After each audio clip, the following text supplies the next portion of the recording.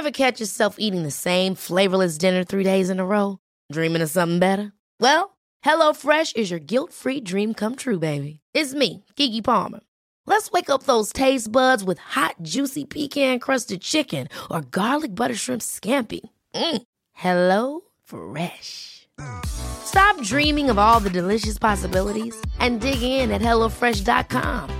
Let's get this dinner party started.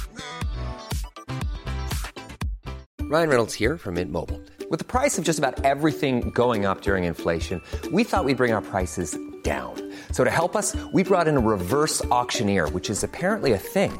Mint Mobile Unlimited Premium Wireless. How to get 30, 30, bit to get 30, bit to get 20, 20, 20, bit to get 20, 20, bit to get 15, 15, 15, 15, just $15 a month? Sold! Give it a try at mintmobile.com/switch. $45 up front for 3 months plus taxes and fees. Promo rate for new customers for limited time. Unlimited more than 40 gigabytes per month. Slows full terms at mintmobile.com.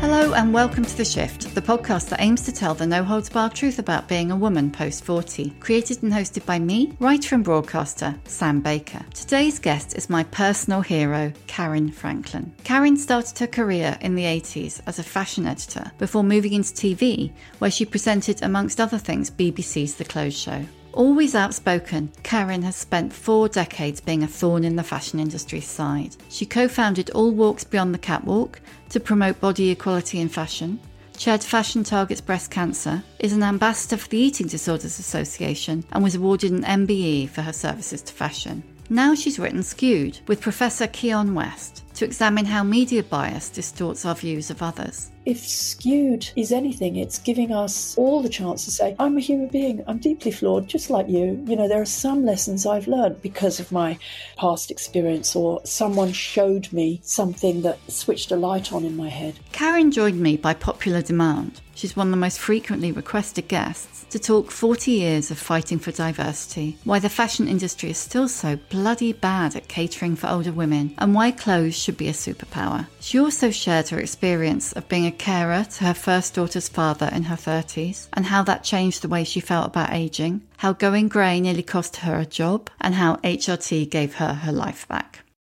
A lot of people request you. So you've kind of been on my list for quite a long time, and then you... Just very touched to hear that. It's always very humbling to think that. So I hope I don't disappoint. No. Well, it's just nice to know you're not operating in a vacuum, isn't it? That's actually really well put. And that was one of the things that I felt in the really early days when I was working on the Clothes Show, that I was operating in a vacuum. There was no social networking. There was no sense of getting any feedback. Although the program did get letters when, they felt we'd done something.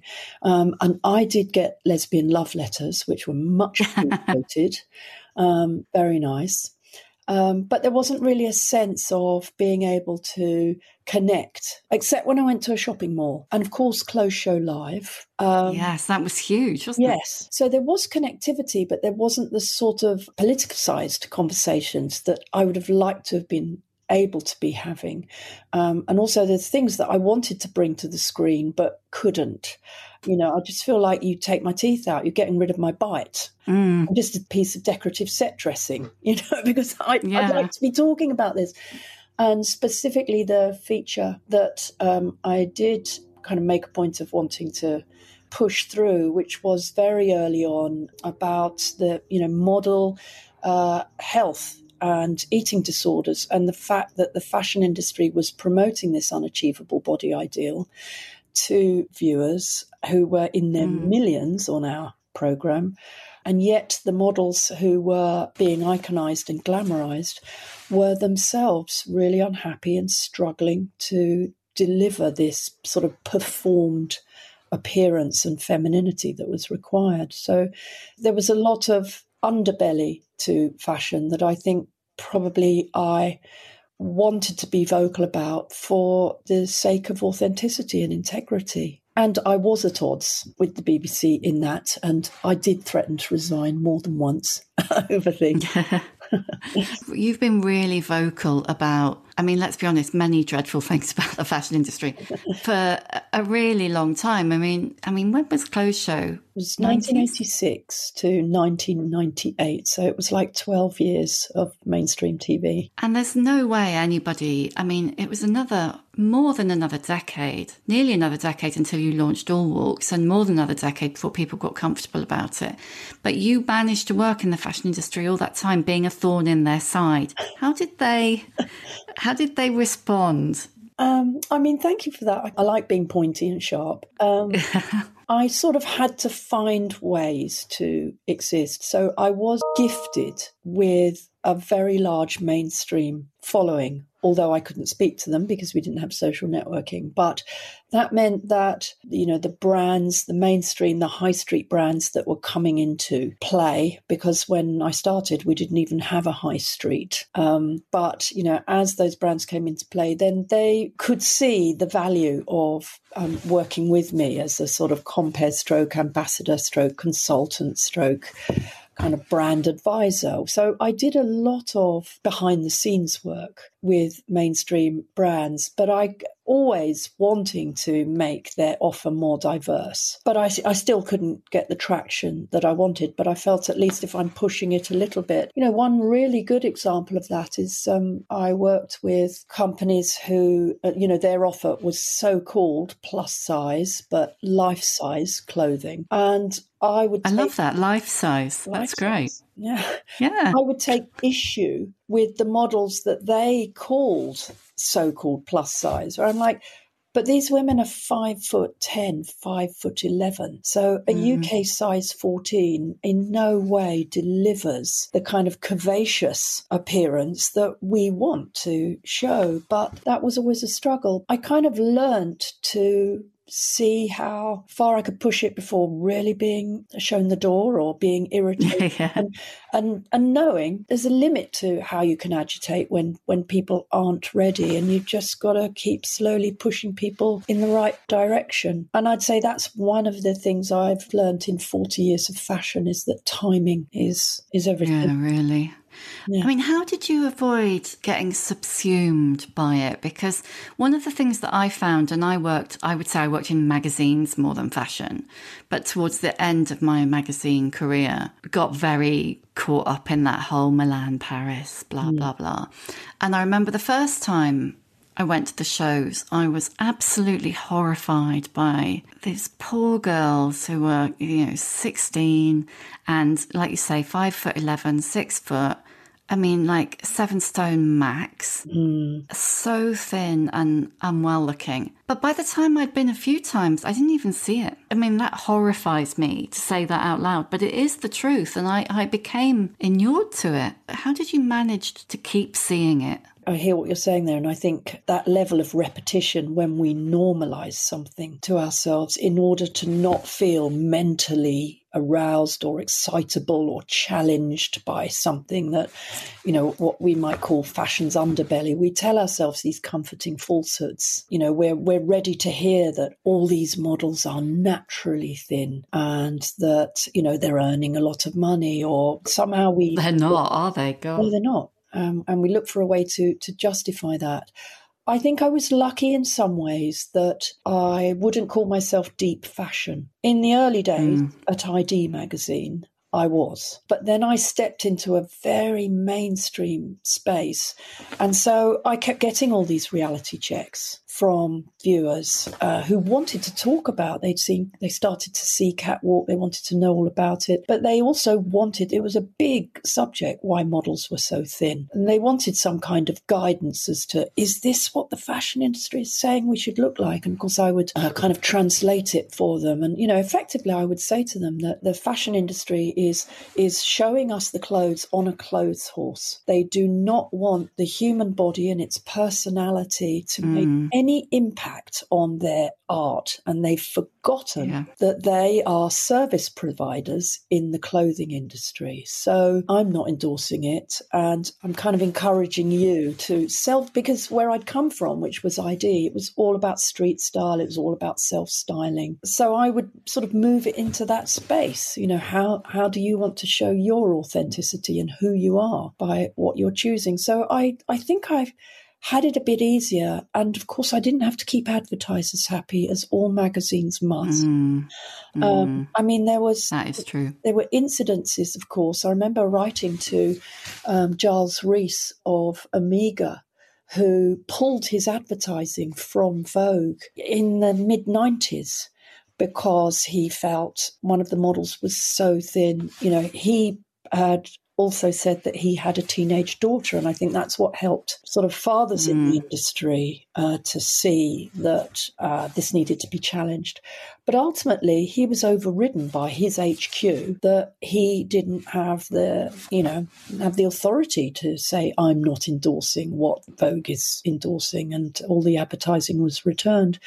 I did used to think, where are the mothers in fashion? And obviously I became a mother in my mid-30s, so in the early 90s. And that's when it made, for me, suddenly a much bigger impact. And I think that can happen to all of us. You kind of have to have some skin in the game to be able to start understanding true impact, or something has to happen to you. So I kind of understand why people aren't always thinking about it or think it's a thing. But then once I've stood in front of them and said why it's a thing, then I'm also like disappointed if they're like, oh, well, whatevs. Just still ignoring. It's interesting that you mentioned that, because I was talking to someone on social media this morning, as you do, about Gwyneth Paltrow. But about that, the aging process, and we'll talk about this a bit more later, but the women who, and not to knock anybody who decides they want to work their arses off to carry on looking 30. I mean, if you're lucky enough to have that choice, it's a choice. You can make it. Absolutely. But about the fact that even if you feel like that horse has bolted for you, that you've internalized it so much, like so many of us have, that it really matters to you to keep trying to look 20, 30 years younger than you are. What about young women? What about your daughters? What about that message that you're giving to those women, that they will never be good enough unless they look like they do now? I think that was the first thing that struck me as a mother of, two daughters, but at first a very young daughter, in which I knew that I never wanted her to see me criticising my body, not using my body. I mean, as an athlete, I was a gymnast, and so I've just always enjoyed a kind of physicality. But I also wanted her to see me doing things like getting sweaty and grunty. I mean, we now have that when we watch the women's football, but we didn't have that. We weren't allowed to play football, were we? We weren't. And we didn't see women, sporting women, apart from the tennis player who used to whack the ball and go, like that. Was it Martina did that? I was thinking it was Billie Jean King. Thank you. But I could be wrong. It could have been Martina. But, those rare sightings were so important. So I knew I was never going to do that. And as I was aging with my daughters growing up, I knew I was never, ever going to criticise, anything that was happening physically, because I could see that in a way they were under more pressure than I was, because there was so much more imagery. And by that time, photoshopping was, the sort of perfected skin that we all know has had so much airbrushing on it. And you look now at the makeup aimed at young women, and there's all of this contouring and this full coverage and this everything for a flawless skin. I never had those pressures. I was never looking at physically augmented bodies. I mean, there was hardly that much in terms of facelifting and breast augmentation when I was growing up. So I knew it was going to be harder than them. And I just thought, well, I'm going to be part of the backlash of, I'm living in this body and it's a great body. And that's the end of the story. And on top of that, clothes are great. You can be who you want to be. You can dress who you want to be. You don't have to look like anyone. I mean, I do think clothes are a superpower. Yeah, there's a great chapter about that in Skewed, and I really love when you said clothes are a superpower, and they are. But then that made me think they're a superpower for you if you're allowed them. So if you're small enough, if you're young enough, if you're able-bodied. And one of the things that I do think the high street has got a little bit better, but I mean, provided you want to dress from Hush, I'm not knocking Hush, Hush is great, but that look seems to be the look they've decided on for older women.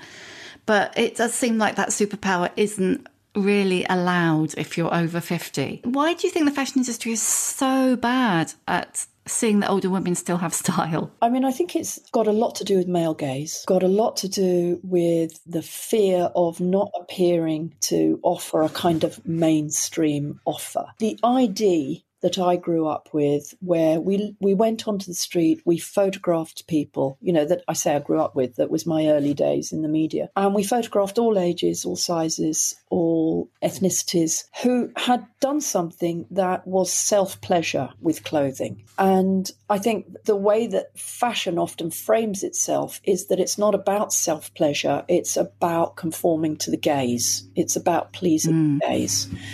And added to that, the difficulty for women is that it's largely male gaze.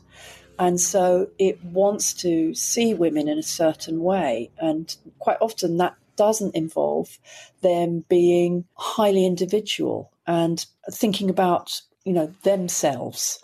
So, sort of the blandness of the offer it sort of belies a lack of confidence. And it's just possible that the creative teams aren't, all 50 plus women putting it together. No, that's true. That could change. You're very young that could change things. I mean, you've done loads of consultancy, haven't you? And you work with the Advertising Standards Association, consulting on objectification of women in ads, and you've worked with retailers to increase diversity and ageing. Have you had any particularly good or bad experiences working with high street retailers, trying to get older women into their campaigns? One tends to remember the things where it was a struggle. And yes, I've had some lovely experiences, and I've worked with some, across the board, men and women, open-hearted, compassionate men. They are out there, and I've worked with them too. But the bias that is in the system that a lot of leaders don't know they're holding, which actually is, because it's normalised, it is also internalised by the women in the system. Those are the things I tend to remember. So there was one particular example where my company literally went in and we pitched and just said, your core customer is between 40 and 55. So why is your offer to women who look like they're in their early 20s? And we worked with a great PR who was a gay man, totally got it. And that's important that I say that, because he wasn't viewing women with a predatory eye. He was viewing the female form as an aesthetic and as an authentic conversation. And so, we did a lot of shop floor research, and we pulled together it was a very big chain of stores nationwide, sort of like a department store. And we pulled together the clothes that we wanted to see, and we picked our models, which had to be signed off, had to be agreed with. So this is a good sort of 12 years ago now. So 3 models, all representing different ages, and a woman of colour, and definitely wanted a woman with grey hair. We gave to our oldest model the funkiest, trendiest clothes. She had a fantastic pair of legs, and she could wear anything. She was happy in heels, which I have to say, at 63. No, I'm not. She was older. She just pulled everything out of the bag, no problem. They look great. And we did these 3 shots. And originally it was a flagship store promotion, but if it was popular, it was going to be rolled out. We got huge feedback in the early days on Facebook. And this was in the days we were saying to same stores, we come from the Clothes Show. We've made loads of fashion programs. We can start filming fashion for you and putting it on your website. And they were all like, well, we have our opening and closing times on our website. don't think we need anything else. You know, timing. Yeah, oh God. We were too early. Timing. Oh, those kind of 2-page websites. Yeah. Yes. And women were all coming into the store and asking, where's the range? You know, these are the clothes you're showing. Where can I get them? Oh, they're all over the store. None of them are signposted. And we'd sort of asked to tag them, all of that. So we thought we were going in to talk about range, to talk about extending the campaign. But it just became really clear quite quickly that the 3 lead CEOs and the CFO, the chief financial officer was the most outspoken, and it was absolutely clear that he did not fancy any of the models and didn't want them in his campaigns. Well, it centered around the oldest model. They didn't want the reality sister, wife, friend. They wanted the fantasy girlfriend in their campaign. It's so weird, isn't it? There's been some great research out, which I trot out every time, you know, if I'm sort of in front of someone who needs to hear it, that a study done over 3,000 cross-cultural participants looking at fashion imagery found that when women could make a bond with the model in the image through shared characteristics, they showed an increased intention to purchase by up to 300%. Yet we still have male gaze that dictates a lot of the fashion imagery that we see. And money is meant to talk, isn't it? And yet it doesn't in that case. We're so youth obsessed. It's one thing to do the pictures, but is the product designed and adjusted? And that's what we were hearing on the shop floor, was they were saying, take this dress. We could have sold 10 times this much if the hem length had been longer, or it hadn't had such a low cut around the throat, or it had longer sleeves. It's like, it's not rocket science. Are your designers, do they know how to design for the variables of a woman's body and her aging process? You know, are you interested in the older she gets? And certainly, you know, again, studies show women over 40 have 4 times as much to spend as women in their 20s on one garment. Are you interested in this? But it takes time to get the offer right. And I think fashion is just like running around like a headless chicken sometimes. If the thing doesn't work immediately, then they don't stay with it. Yeah, totally. Is anyone, in your view, doing it particularly well? Are there any retailers, high street or otherwise, who you would turn to?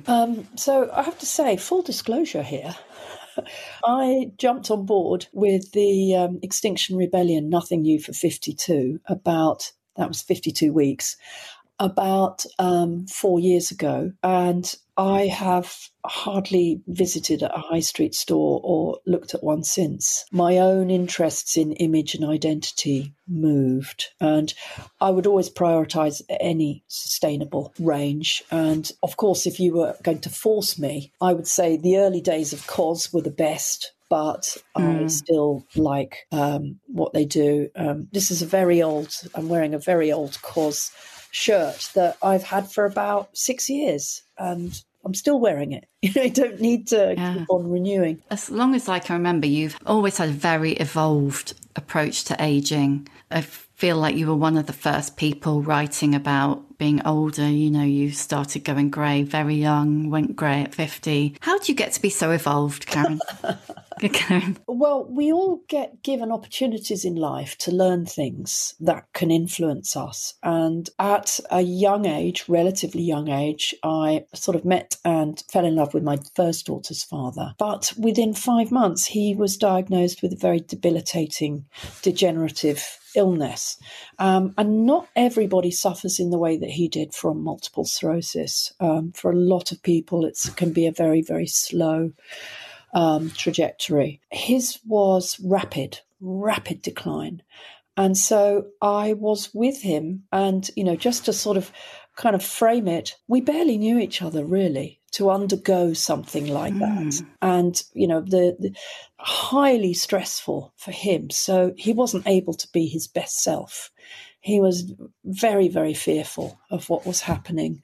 So the relationship itself was really in tatters very, very early on. But I had somehow in my mind decided that I needed to accompany him on the journey, partly because he had no family and his mother was in another country. And so I just watched what happens when a body stops working, and I could make that comparison with my own body every day. And he got to a stage sort of 4 years into it. When I was pregnant, I was caring for him at the same time, and I was on the TV at the same time, and it became very difficult. I couldn't do everything, and so he needed 24-hour care shortly after that. But then he lived for another 22 years, sort of almost physically flatlined, couldn't speak, see, couldn't eat. You know, we wouldn't have that happen to our pets.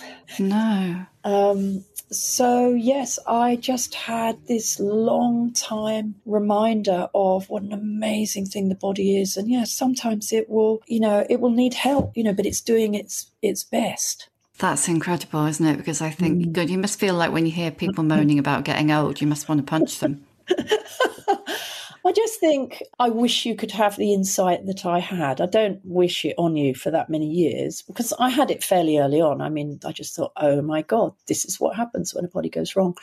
And there is no help. There's a lot of illnesses that people can't recover from. What I suppose I challenge the most is when I hear that from women, and it's in such a way that they're being so unkind to themselves, kind of slightly humorous, self-deprecating, we all do that sometimes, don't we? But when women genuinely believe that they are unworthy somehow because their physicality doesn't measure up to what the media has shown them, I do my best diplomatic go into battle with them, because it's just such a wasted life if you're not living in your body and feeling empowered by your body. Especially as we can, bring it neatly to as you get older, when you have, you see your parents. I'm seeing my elderly parents now going into a fairly, rapid decline. We all know what's ahead. So why not just enjoy everything functioning and working? I'm probably a bit evangelical about that. I got a gift of insight.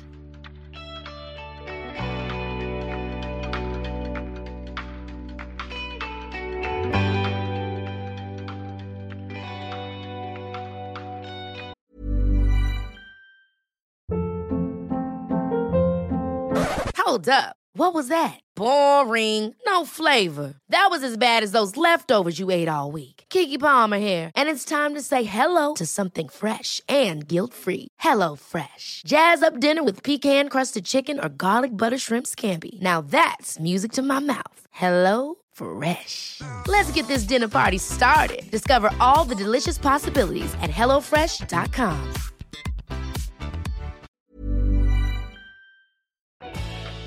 Prior to that, had you internalised all that body image stuff that so many of us have? I mean, I certainly have. I feel like I've spent my entire life on a diet. Or were you always, because you were an athletic person, did you always have a this is what my body does approach rather than this is how it looks? It's a good question, and I know as soon as you asked it, I had a dual approach because, of course, for me, it was all about performance. What could I get out of my body? And, really pleased with the way that my muscular strength was developing and understood how to maintain that, wanted to maintain it, and understood enough about nutrition to want to eat properly. Not that I didn't love chocolate and, later alcohol, all of those things, but but I also grew up, with the understanding that there was a performance to femininity that had to be framed by the kind of crucial understanding of what was ladylike and what was therefore not ladylike and not applicable. Because I was a child of the 60s and, the role models that we were given in our media were very limited. And my mum's understanding of how she should present was very traditional, very patriarchal. What I surprised myself, what I I am surprised at when I look back is how I was vocal about that really early on. I sort of go into battle with my dad about why we had to have a bottle opener that had a naked woman on it. Or, Oh, God, yeah. I was really vocal about advertising. I can remember the St. Bruno ad where this man would just walk around with a smelly old pipe on, and these absolute babes would drop what they were doing and just start following him. And I'm like, what the actual is going on, here? Can somebody explain this to me? My parents' view was, it's just how it is. And I was never satisfied with that. I was also the oldest of 5 children. The first 4 of us were girls. The last was our brother. And I was, at 10, made immediately aware of the difference and the treatment. But he never washed up, did he? No, I don't say my brother had an easy time of it with 4 sisters at all. And he definitely had his own stuff. But I just saw the difference. Oh, you've got the son you always wanted. Our education was different. I went to Feltham Comprehensive and he went to a paid-for school. And, there were just things that I noticed that did not escape me. And even in school, my father was a civil engineer builder. I was very, very good at drawing and technical drawing. And I was top of the class. I mean, it was just a breeze. But I was prevented at school from continuing, and I had to do home economics. So it was just always there. And yes, I could have gone down the route of thinking my body doesn't look like that model's body. It was definitely in the ether and all around me. Somehow I didn't. I wish there was like a magic potion bottle it. Yes. You have my fantasy hair, just like full disclosure. And you went grey really quite young, didn't you? So for somebody working in fashion and in TV, that was quite bold. I had this sort of grey streak grow in my early 30s, and I just really liked it. And I guess I wasn't viewing myself through male gaze because my antenna just wasn't that strong. I was just like, well, I know that the job I'm doing is valued and my commentary about identity is valued, and look at me, I put a great look together, what's not to like? But I did get a phone call, a meeting that I hadn't been in where my appearance had been discussed. And I did hear that my grey streak had been noted as making me look old and that I could be wound down. I don't know the exact words on it, but I received it as they're looking to wind you down. You're looking old. I think I must have been mid to late 30s. It is a bit blurred. It didn't start to appear till I was 34. And then I guess it took a couple of years to be noticeable because I know some people pluck out their grey hairs as it started there. But I didn't because I was just like, oh, look, that's interesting. Only in that spot. Let's see what happens. And so, at the time I was gobsmacked because I thought, but I'm so much more than this grey streak. And then I kind of realised that I'm all about image. So let's use some tools. And so I, worked with my friend Charles Worthington at the time. And we just made more of the grey streak and we dyed the rest of my hair a much richer, more obvious graphic colour so that this grey streak was suddenly much more visible. It was really obvious. I guess, that's my natural belligerence was, you don't like it? Here it is. But interestingly, which I didn't anticipate, everybody thought that it was somehow now produced and somehow dyed. And of course, Ginger Spice had her pop-tastic kind of blonde. Oh, yeah, of course, yeah. And so for a long time after that, that was the only bit I didn't dye. Everything else I dyed as that started to turn. And I'd keep saying to my hairdresser, do you think we're there yet? Do you think I can just kind of, and he'd go, no, it's really not, you're half and half. And I think things have to look intentional. I think that's the thing with grey hair. Amazing that so many women over COVID just went, I'm over it, and just grew it out. Yeah. But there's that growing out period if you have been just covering, and why not? Hair dye is a fun thing to play with, especially now. Would I go bright red? Yes, maybe I might, just for fun of it. So we just came to a point where, all this front area said, and I just thought, right, I'm gonna go for this. I was able to use scarves because I'd scrape it all back and put scarves on when I had jobs, and I did it fairly undercover. And I know for a lot of women that's not so easy. I did envisage having a crew cut, and then I thought, no, I'll use my scarves. No, yeah. So I've really mostly always had long hair, so it just suddenly felt strange to chop it all off. But I have been bald also in the 80s, and I have had bleached blonde peroxide hair, and I have had massive quiff and very short up the back. Yeah, it always just grows quite quickly and it ends up long again. Yeah, I always think of you with long hair, but actually if I cast my mind back to the kind of those 80s days, that kind of whole new romantic affair. In Skewed, you talk to an amazing woman in the ageism section called Georgina Lee, I think, who's the host of the podcast Age on Trial. And she has some really fascinating things to say about that sense of irrelevance that many people talk about as they come into their 40s and particularly in their 50s. But one of the things that she said, which was really interesting to me, was that she said she did it to herself and that she deemed herself too old to work on certain campaigns. Have you had any experience of that? Have you felt, I have to turn my gaze to ageism because I'm now 60? Or no, is that just... No, I think I felt it throughout my career in a variety of ways that I possibly didn't realise I was feeling it. So when I worked at ID magazine, for instance, at 27, I'd started to thought, I'm probably too old to be working for this magazine. It was a very young street style magazine. And back in the day, things were very segregated. I mean, now I still read ID and, there's all the kind of senior writers, there's a huge age range and the editors, there's a huge age range. But we'd all been a very young team and I started to see myself kind of aging and think, maybe I should pass the baton to someone younger who's going clubbing every night because I can't manage that anymore. Yeah, exactly, yeah. That was, it was an enjoyable aspect of the job. But then I did start to think, well, if I'm not out till 3 o'clock in the morning every night, I'm clearly not doing my research properly. And then you sort of move through in fashion, I think, sort of viewing some parts of it thinking, that doesn't chime with me. It's not really going to move in that circle. But I think the biggest space where I had a kind of huge kind of moment of, oh my God, and absolute fear was menopause, which came up and hit me over the back of the head like a hammer. And I really did think that I had gone into early dementia decline because I lost my cognitive ability so spectacularly that my youngest daughter still hasn't forgiven me for not being able to name her. I ended up calling her Thing. I was trying to say Thingy. I could not get to her name in my head.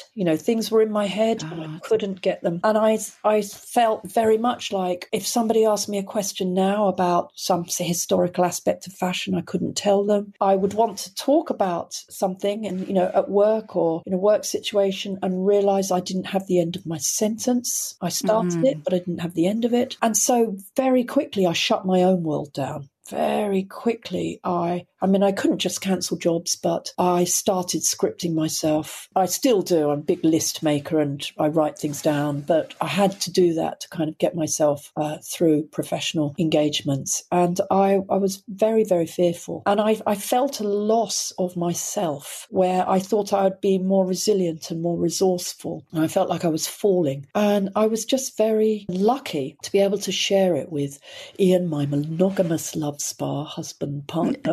I kept saying stupid things like, I can't talk to you, I haven't got my words. I can't answer that because I'm not me. I don't know the answer to any of that. I spent a lot of time saying, I don't know. And then came help in the form for me. And I acknowledge, that I was lucky to have the funds to spend on a doctor who dealt with bioidentical hormones because a friend had also gone through it. And I walked into Dr. Lynette Young's sort of room and I started to tell her and she said, oh God, she said, you and every other woman, she said, I have lawyers in and out here saying, I've got to argue a case. I've done all this research. I know these studies, but I now can't find them in the back of my head. So we started, straight away I started to take sort of remedies, as it were, bioidentical hormones. And, for anyone listening in, you do work on a sort of a slightly bespoke, because, progesterone and estrogen start to withdraw, and sometimes it can feel like a massive kind of cold turkey withdrawal, which is what you're thinking, who am I and where's all my knowledge gone? But sometimes they withdraw at different rates, so you can be estrogen dominant, progesterone dominant. So it took a while to get things right. But very quickly, I did get my words back, and very quickly my confidence returned. But that's what I wrote about in Refinery 29, because I'd never heard that could happen. I didn't get hot flushes. I didn't have menstrual pain and problems, and nothing worth reporting happened to my physical body. But my brain just detonated. I mean, so many people I've spoken to have just said that the mental health side effects, I just didn't know. I mean, I know people who've been to their doctors and said, I think I've got early onset Alzheimer's, for sure. I mean, how old were you when this was happening? I was early 50s, and I did go to my doctor first. And I'd sort of scripted myself about what I wanted to say, because I thought, I don't want to waste your time. I'm a journalist. Let me just say what needs to be said here rather than umming and ahhing. And she really, these were her words, well, you sound all right to me. It's like, that was it. Oh, I just want to smack my head on the table.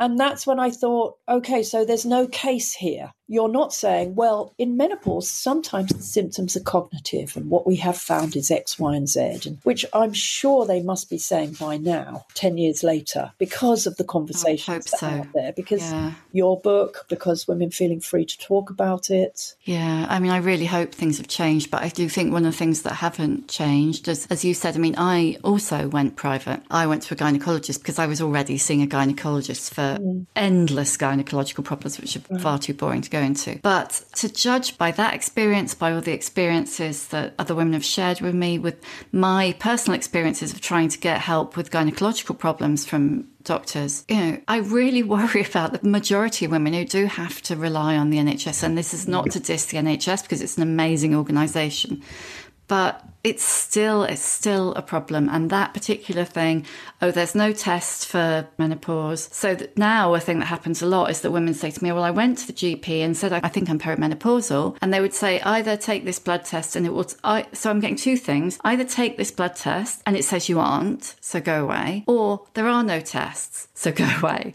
So it's still, I think it's getting better, but it's still a privileged situation where, if you can afford to, you can get help. And if you can't, then it's postcode lottery. Yeah. And I know there are incredibly sympathetic female practitioners, and possibly because the knowledge is greater and women are more vocal, and the bias of, we've just got to put up with this is now diminished, that I think they feel more empowered to investigate and bring this along. I certainly see that from some of the things that I'm reading. And the fact that we are all having these conversations and helping each other along means that we go into the doctors better armed, like, no, I deserve this.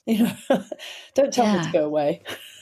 And have you spoken to your daughters about menopause? Because young women are so much more vocal, aren't they, about periods and all that stuff? I have indeed. I agree with you. That's one of the joys, is young women are talking to each other and bringing each other up. So it was almost like, oh, okay, Mum, yeah, that's interesting. Yeah, we know about all of that. But, I was saying, look, you need to watch out for this, and it's not just that. And also a point that I made in the piece, which I make to them, is as women, we just take on more and more jobs, more nurturing, more sort of organisational jobs, more people connectivity. And all of that's outside of the jobs we need to do to earn money. And so what they also saw, because 10 years ago they were both at home, with me saying, actually, I'm not going to do that anymore. So if it doesn't get done, everyone in this house is capable of doing it. And I did start to say, not because my brain wasn't helping me, I did start to say, I don't know. Like, darling, where's my wallet? Mum, where's my so-and-so? And I'd go, oh, now, where is it? I think it's in the, maybe it's, and I'd go into go and find it, those kind of things. And I just started going, I don't know. Like, I haven't got time for this shit. And I would just say to them, look, I'm recalibrating now. I've got lesser energy and I'm having it for me. I gave a lot of it to the family in the early days and I'm taking some of it back now. And they were both thrilled. Like, yeah, you really deserve, what are you going to do? What are your plans?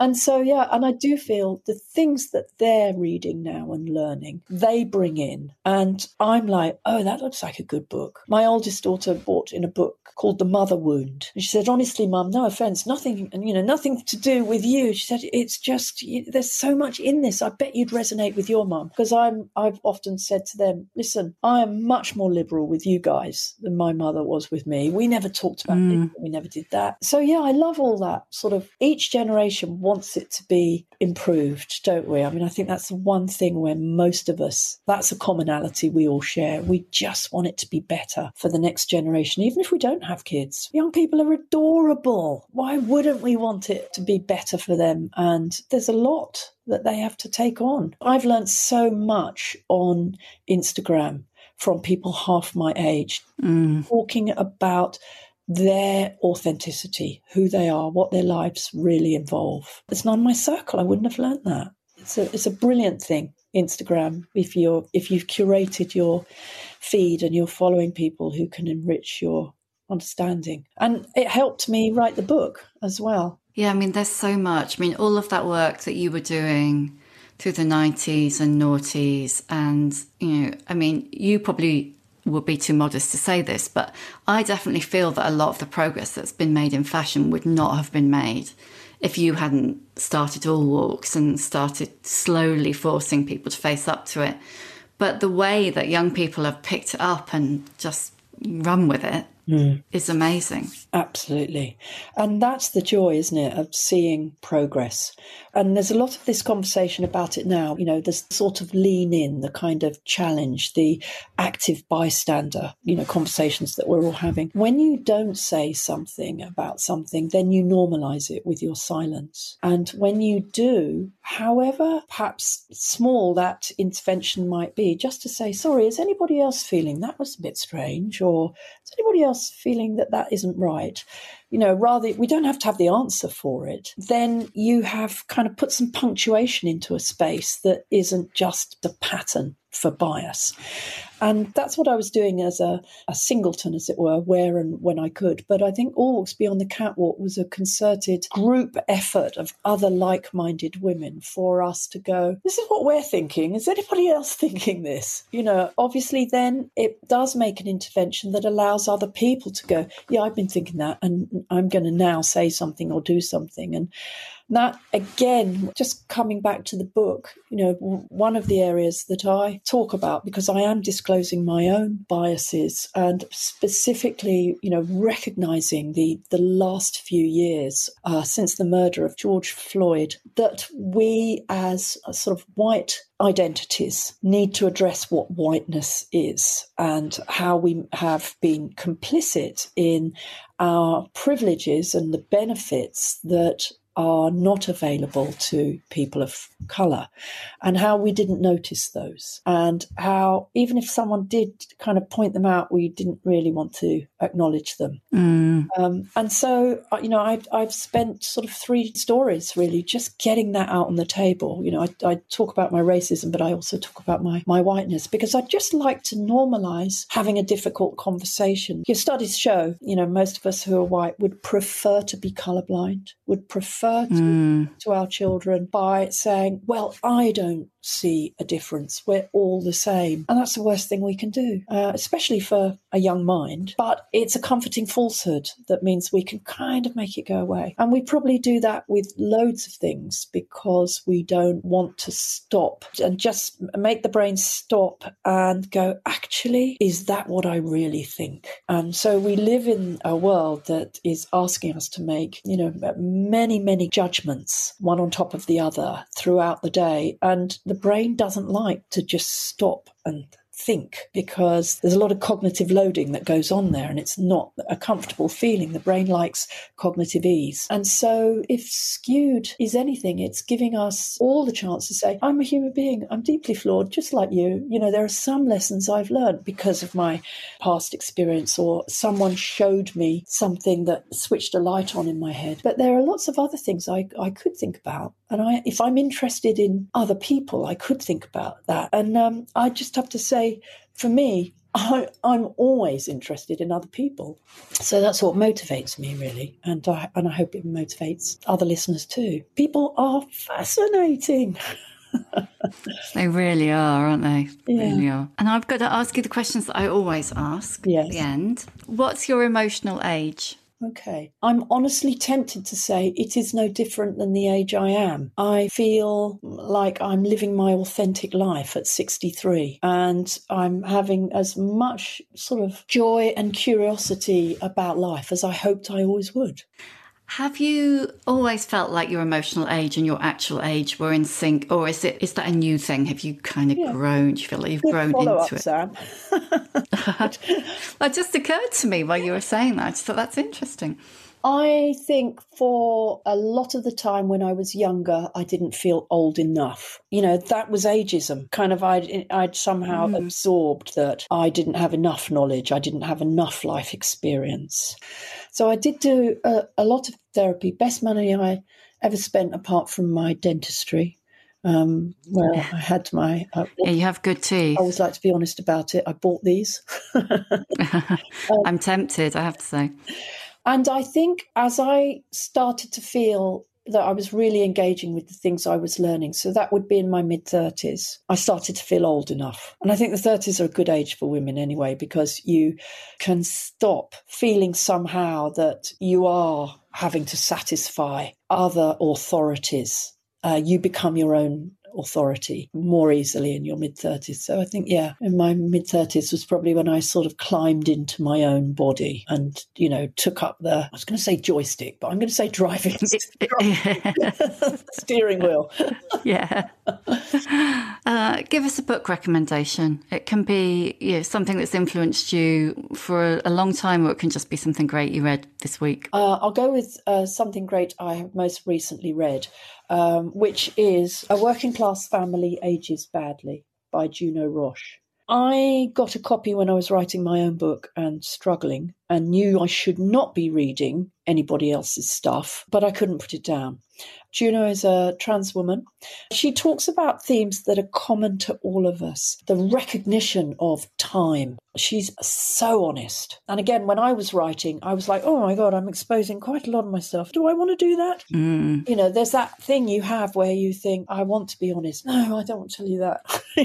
Yeah, exactly. And Juno must have had that right the way through the book. I salute her bravery. Oh, I'm going to investigate that. That sounds brilliant. Yeah, very, very good. What advice would you give younger women? Go with your gut feeling. It will save your life. That's what it's there for. Stop overriding it. Stop thinking, well, I've been given all these other messages, possibly by the media, by authority, by my family upbringing, and shouldn't I consider those? The gut, those sort of cognitive sensations that mean we get these really powerful feelings about what's right for us. They are who we are. They're authentic. There's nothing wrong with going, right, this is what I feel compelled to do. Let me just look at where I might be taking a risk, or let me just look at not rushing into that. Do not override it. And I think I know sort of in the early days that I always felt, yeah, but that's just me thinking this. Maybe oh, I should take on board these other opinions and get some advice. And, for me now, if I have a gut feeling, and I have had quite a lot of gut feelings that has, made me bring about changes, they're responding to things that are happening in front of me. My parents, for instance, I know they're going to need a lot more time from me, and I want to be there for them. So I have made quite considerable changes to the way,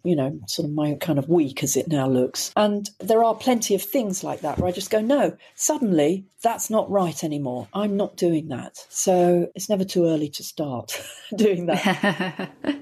Who is your old bird role model? Now, I did Landscape Artist of the Year recently, and I could not believe it that I was about to meet its presenter, Joan Bakewell. Oh, yes, Joan Bakewell. So I was able to say to her, you just meant such a huge amount to me growing up in the 60s and seeing, a young woman, seeing someone who was hosting intellectual programs. You weren't doing a cookery show. Mm-hmm. So it was really lovely to be able to say that to her. I really meant it. What's your superpower? I'm presenting it as a superpower here, but when I'm on stage and it kicks in, it's not a superpower, which is I am an empath because I'm so overwhelmed by somebody else's emotions. But ultimately, I think if everybody was so attuned, we might have a kinder world. But so much so that I say to people, please do not ask me to speak at funerals, weddings, retirement parties, because I will just choke up. I won't say anything sensible. I'll write myself a nice speech, but I won't get through it. Lastly, how many fucks do you give? When I'm feeling really bolshy and, it's a great day and I'm looking the business, if for some reason I come into some kind of conflict, I could say to you nearly zero. But I do always think about stuff if it sort of comes up. And obviously, sometimes you have more reflective periods than others. You have more days where you think, why do I feel quite vulnerable today? What is it? What do I need to do? Maybe I just need some nature. Maybe I need this. Maybe I need... always take myself out for a walk in those situations. But I admire people who look like they never give any. But I don't think that's possible for me. No. That is great, Caryn. Thank you for giving me so much time. It's been lovely to talk to you. I really enjoyed it. Thanks for your questions. I can say with authority that of the podcasts I've done to promote the book, yours is way and ahead my favourite. Oh, thank you. It's nice to hear. Thank you for listening. You can hear a new episode of The Shift each Tuesday, wherever you get your podcasts. If you like what you hear, please do rate, review and follow, because it really does help other people find us. And if you'd like to support The Shift further, please consider becoming a member of our community. Find out more at steady.media/The Shift.